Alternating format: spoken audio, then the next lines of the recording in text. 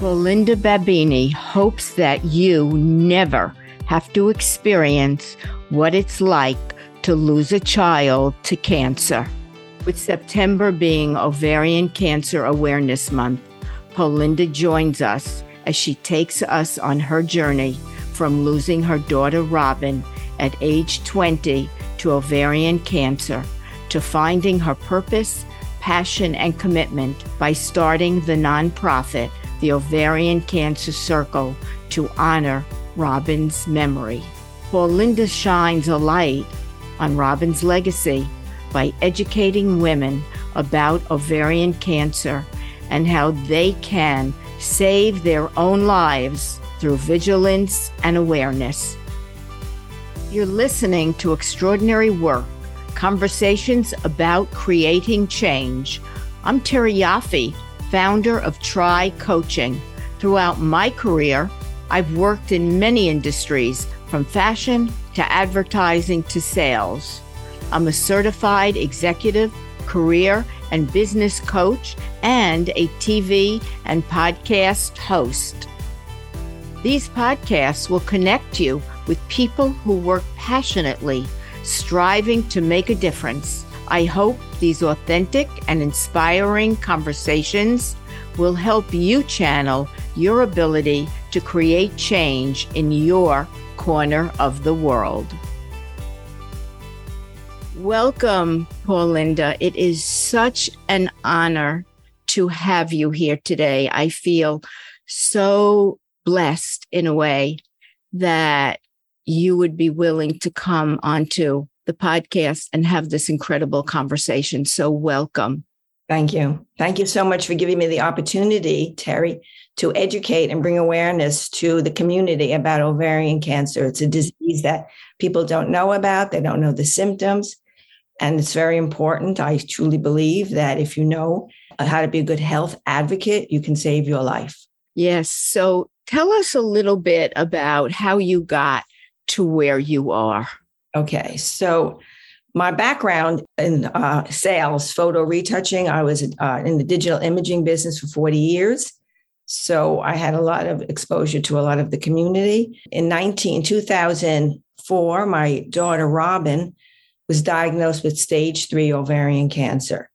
And our family knew nothing about ovarian cancer. I didn't know the symptoms. I didn't know the right questions to ask. As a result, she ended up in the emergency room in terrible pain. They didn't know either what was going on. They gave her a transvaginal ultrasound at that point and thought the cyst had burst, but that's not what it was. And she was diagnosed 2.5 months after she went to the emergency room with stage 3 ovarian cancer. So she did lose her life in 2006, 2.5 years after her diagnosis. So I felt it is a difficult tragedy. It was a difficult time, but I knew I had to make a difference because, as I said a minute ago, people don't know the symptoms. They don't know how to be proactive. So I decided to start a nonprofit in honor of her memory. So it's called the Ovarian Cancer Circle, inspired by Robin Babbini. And my mission is to educate, bring awareness, and raise money for research, which is extremely important because it's very unfunded ovarian cancer research. So I'm very proud to say to date, I have raised $1 million in the 11 years since the circle has been founded. We do 2 fundraisers a year, one in the spring and one in the fall. And I'll continue to do that.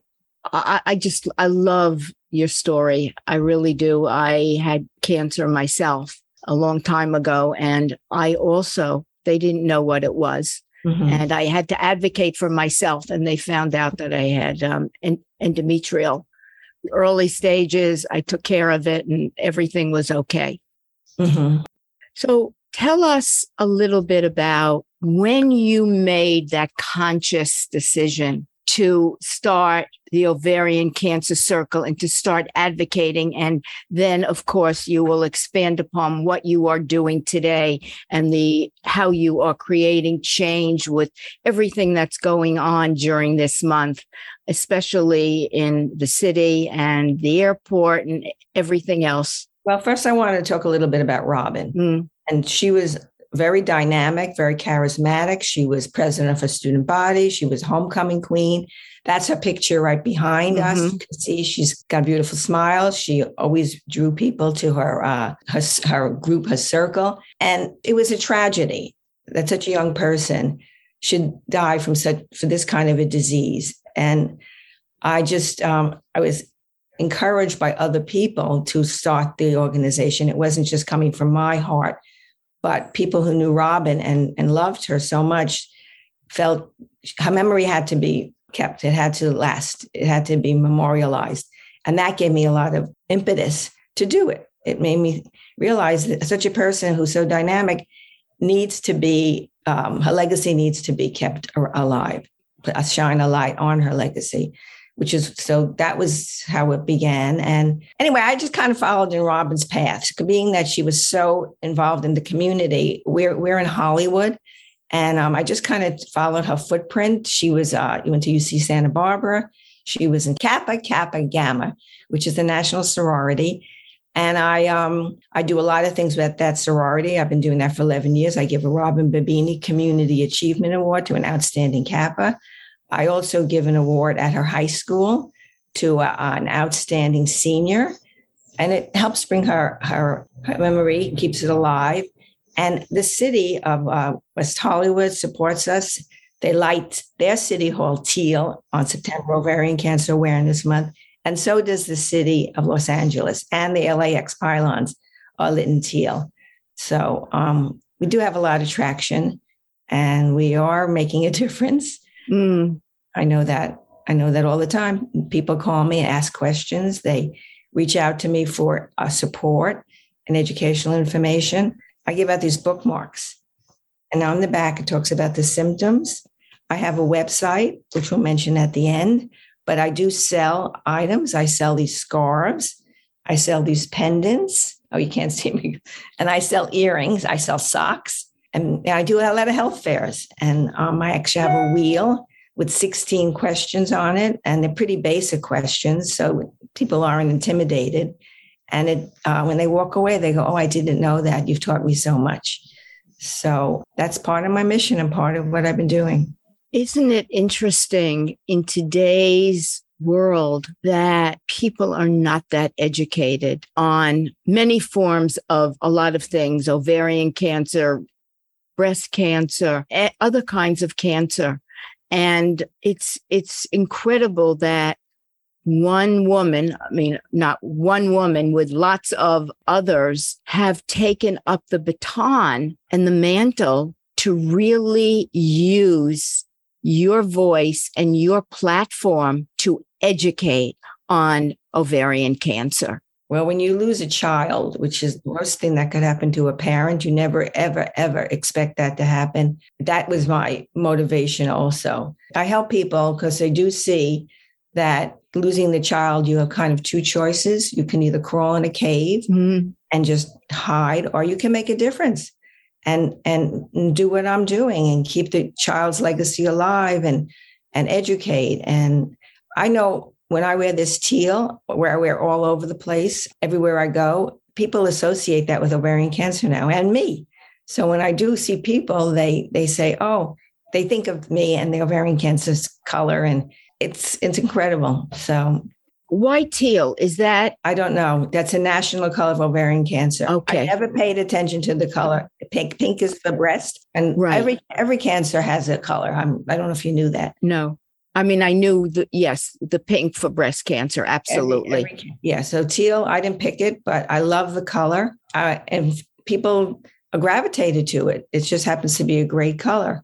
Do you do seminars or other podcasts outside of the LA area? Do you travel throughout California or other parts of the country to talk about and educate?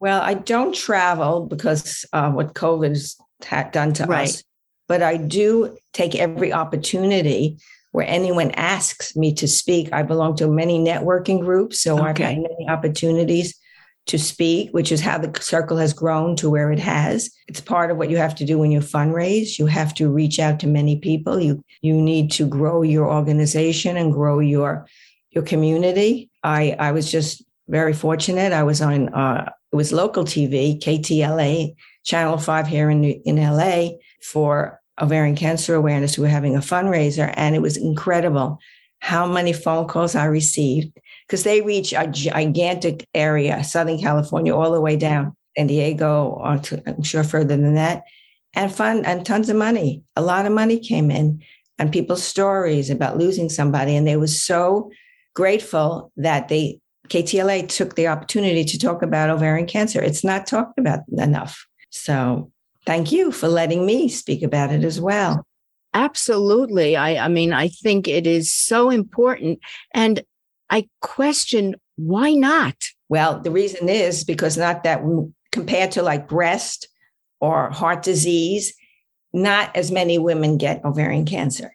So it doesn't get the exposure that it needs. Even in Washington, I participate in an organization that advocates for funding. Every year they have a conference. I go to the conference. We go to our council members or senators or House of Representatives, and we talk about how important this is to make a cure or even early detection tests. Did you know there's no early detection test for ovarian cancer? I am aware. I have had several friends, one in particular that passed away from ovarian cancer, and one that caught it and she recuperated. Exactly. Which is rare, because my understanding is once it's detected, it's already far along. Well, it depends. If you get it early, and usually that's detected because you go in for something else and they find it. Yes, like for Robin, she complained for a whole year with the symptoms. She was nauseous. She had indigestion. Right. Also, it's frequent urination, constipation, symptomatic of other diseases, which is why it gets misdiagnosed a lot.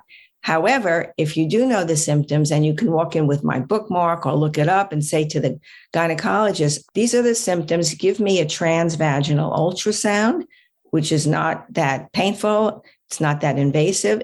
It will see if there's anything suspicious going on in your reproductive area, and a CA-125, which is a blood test. I get that. Right. Yes. And if you do those two things, that's all they have right now. It will at least put you in a better place for the doctor to maybe think maybe this is a possible ovarian cancer situation. I didn't know to ask those questions. Of course not. Went to the gynecologist. He didn't offer that. We walked out of there with no information. And as I said, 3 months later, we're in the emergency room. So if he had, or I had known about transvaginal ultrasound, CA-125 in July when we went, I kind of have a feeling she might be here today, because we would have caught that early and been on top of it. So I push that when I talk to women.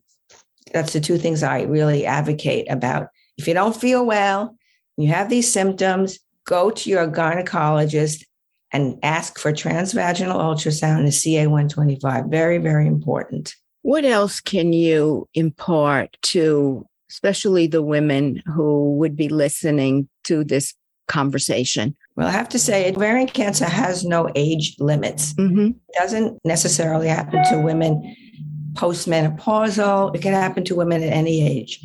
So like for Robin, it was 17, very, very early. Doctors were shocked.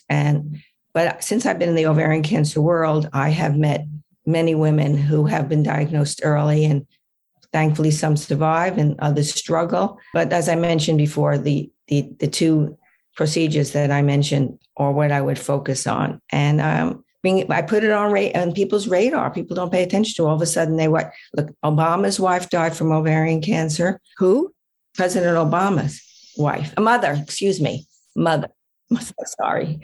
A mother died from ovarian cancer. And Angelina Jolie, I always talk about that when I speak. Her mother died from ovarian cancer.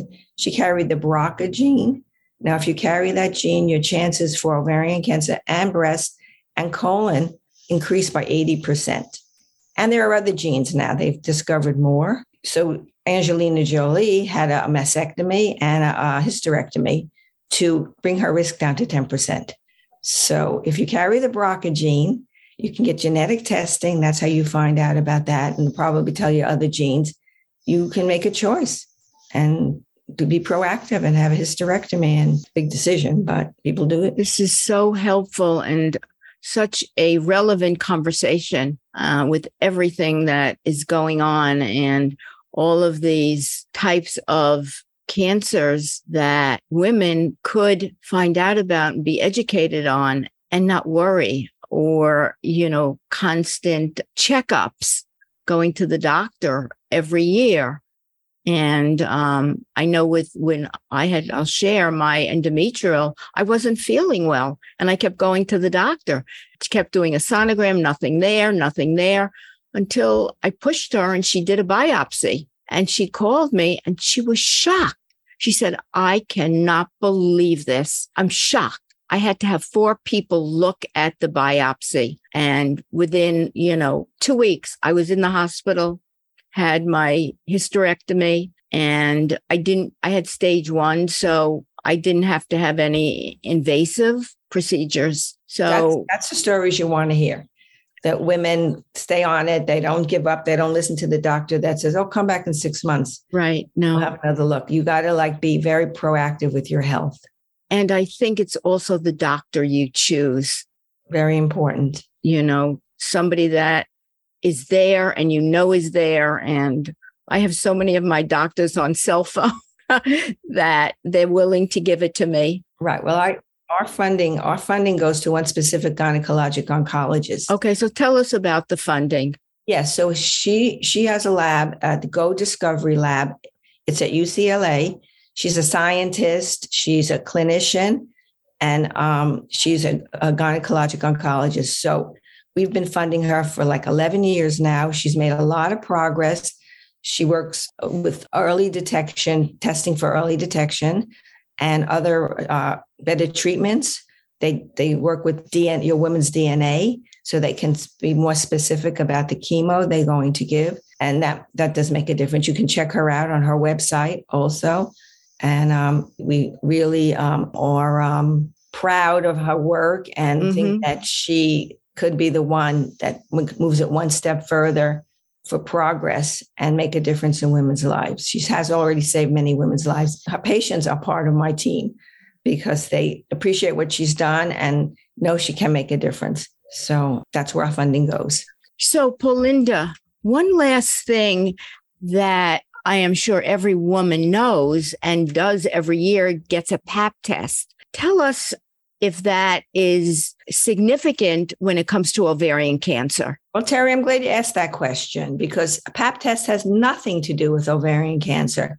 And many women get it's a misconception.